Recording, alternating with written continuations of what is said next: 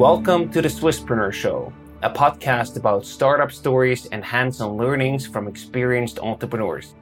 My name is Sylvan and I will be your host. Fabian, a very warm welcome to the Swisspreneur Show. It's a pleasure to have you here today. Hi, Sylvan. Thank you. The pleasure is mine. Fabian, you're the CTO and co-founder of Unisource, a company that provides a sensitive and fast analysis solution for the entire semiconductor ecosystem. A very important and also relevant topic to talk about, so I'm looking forward to our discussion. What I would like to learn more about is what actually motivated you to start your own company. So it was a very natural process. So I always wanted to build something with an impact.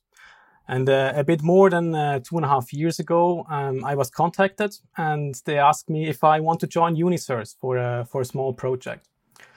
At that time, Unisource was in the commercialization phase with the Pioneer Fellowship from ETH. And yeah, the project was very successful. I really enjoyed to work with the team. And then they asked me, do you want to join as a co-founder? And for me, it was definitely clear this is a great opportunity and maybe a once-in-a-lifetime opportunity. And I said, yes, of course. Wow, that's a very cool story of how you actually, happened to start your own company.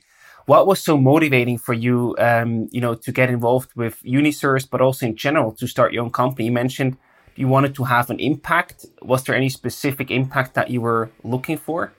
I mean, I like to engineer and solve problems. And I learned that just solving problems, there are problems that are really nice features, but there are also things that really change how people live and also make things more efficient. And I mean, with Unisource, this is a perfect way. We can engineer a great product, but we can also help our customers, and we have a kind of a positive impact on the environment. I think that's a very good motivation to have.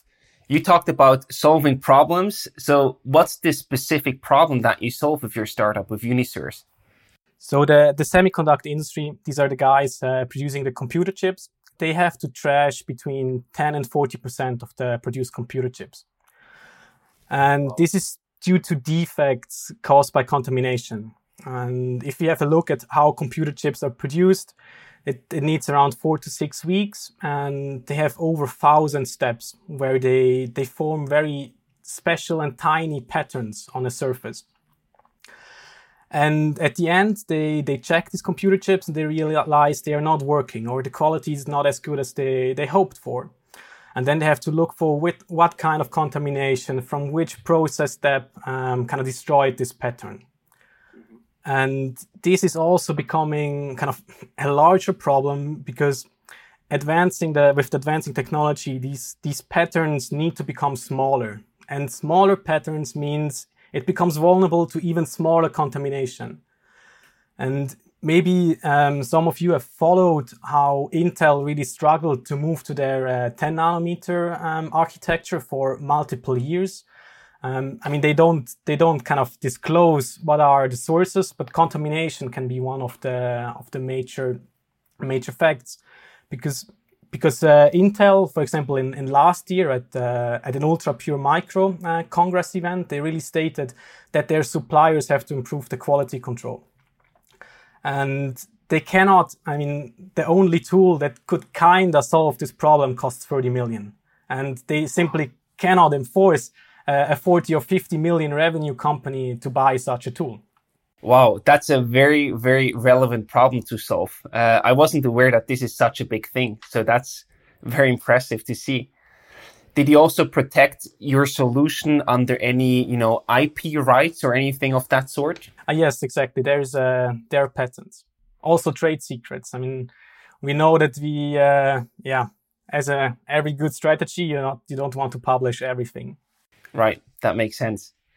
And what experience does your team actually bring to the table? What's the background of your team or the team behind Unisource? So our CEO, Ali, he has a PhD in nanotechnology. And he also went through this whole process of the Pioneer Fellowship with ETH.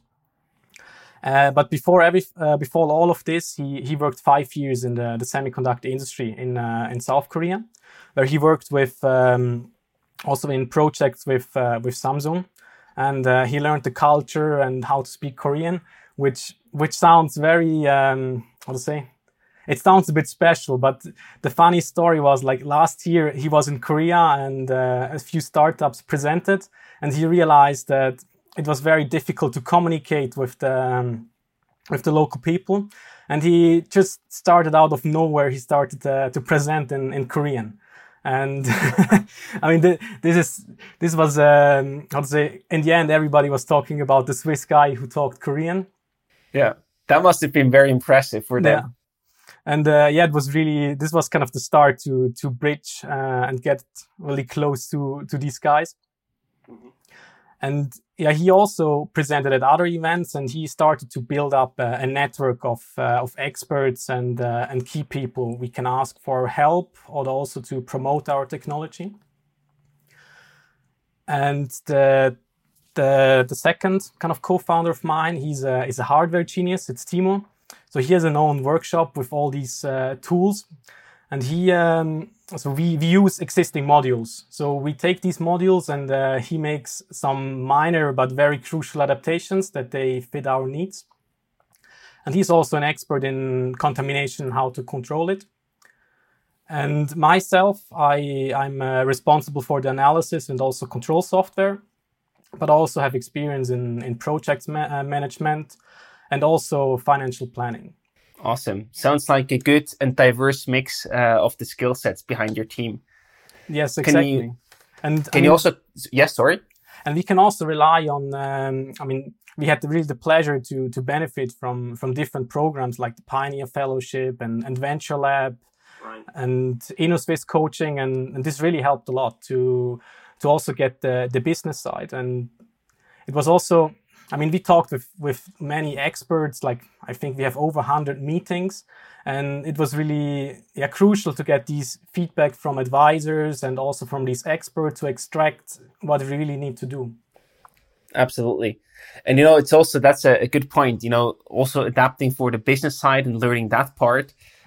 There's a good saying from Naval, the co-founder of AngelList. He says, it's easier to teach an engineer business than teaching engineering to a business person. So I think that's something that you can really also adapt and get on the go, basically. Exactly. Let's talk about your milestones. What milestones have you recently reached with your company? So at the beginning of the year, we were able to kind of push our detection limit in the 10 nanometer range. And this is considered as a really large breakthrough, because the $30 million tool I talked previously, they don't kind of publish or say what their detection limit is, but we heard that's actually worse. So this created a lot of impact, and we got contacted by the International Roadmap Committee. So these are the guys that work together for the industry to solve the challenges that the industry has to overcome to advance. And this contamination detection is really a major problem of them. We started a project with them, which was extremely successful, and they said, we want to continue to do this project. And even Samsung decided to join these projects. Wow. And in the meantime, due to the publicity we also started free projects with other kind of semiconductor companies from the United States. That's that's incredible. You seem to be on a very good path, but at the same time, this also raises the question of competition. How does the competitive landscape on the market side look like? So we actually don't have kind of direct competitors, but of course there is some competition. And one is KLA.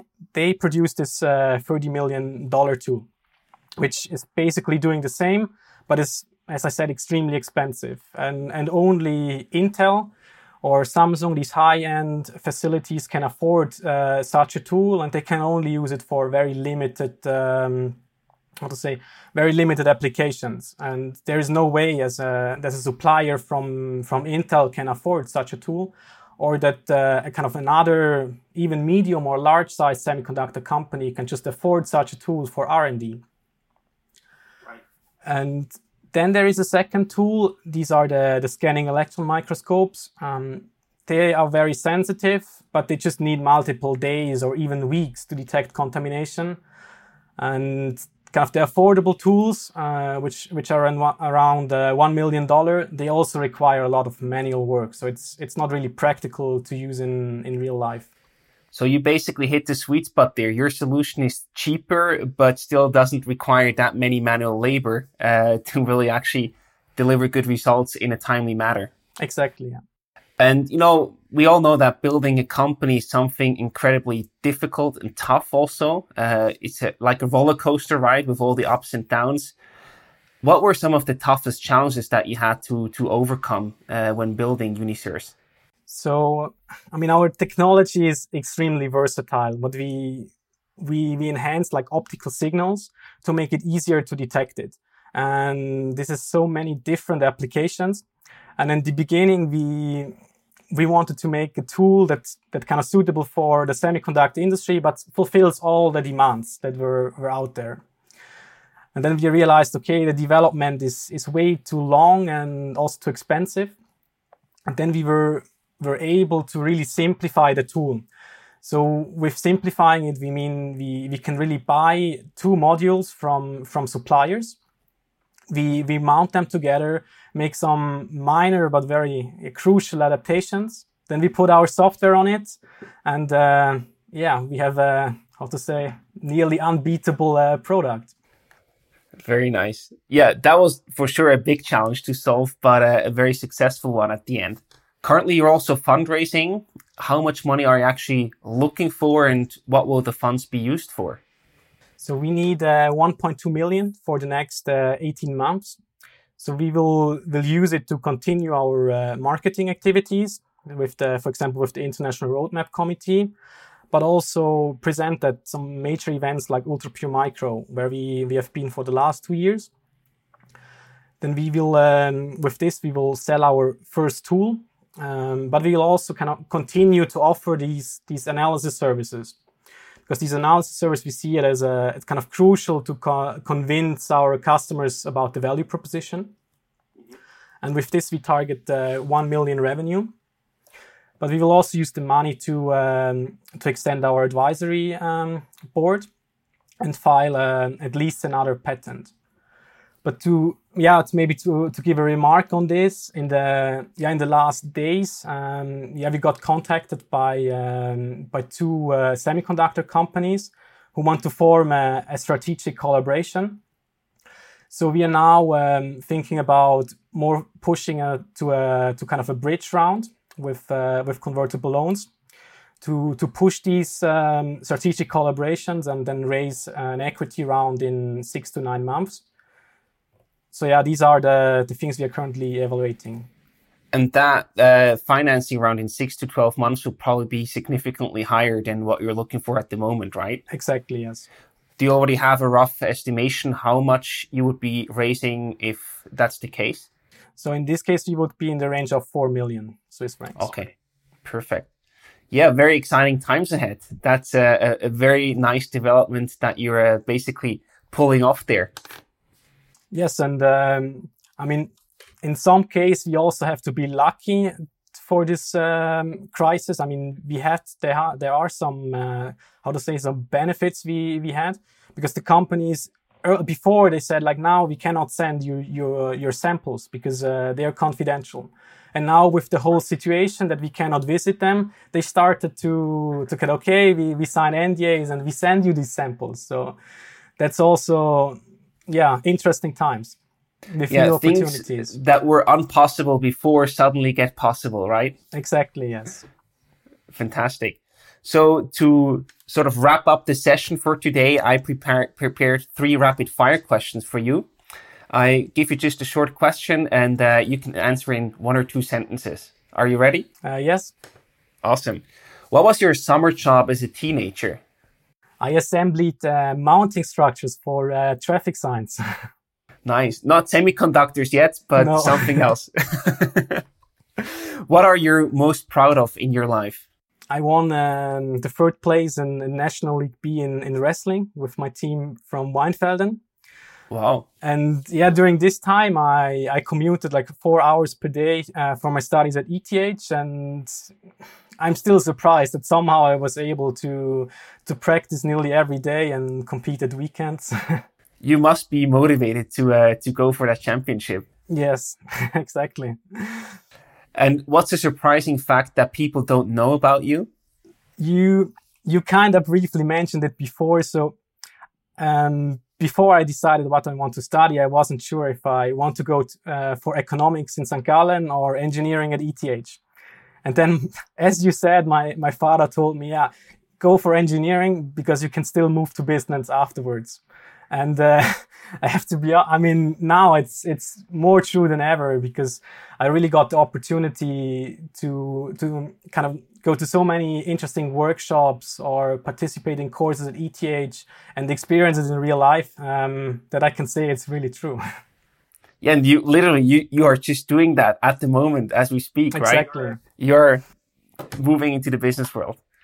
Hey, Fabian, that was a lot of fun. Thank you so much for the nice and exciting insights that you provided us with. And we wish you all the best for the future and hopefully some great deals with the semiconductor producers. Thank you very much. And thank you for the opportunity to talk with you.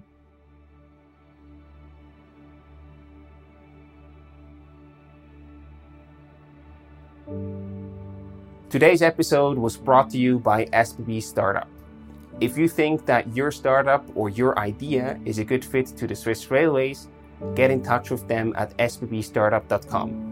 It doesn't matter if you're an already established company or just have an idea, the dedicated team behind SBB Startup is here to help you and to evaluate the good fit to the Swiss Railways. In order to contact them, visit sbbstartup.com. Thank you very much for listening to today's episode. If you enjoyed the content, we would be thrilled to receive your rating on Apple Podcasts. That way you not only support Swisspreneur, but also help other entrepreneurs discovering the show and finding more valuable information on how to run their businesses. Next week, we will already be back with an all new episode of the Swisspreneur Show, so we hope to see you again then for a new episode.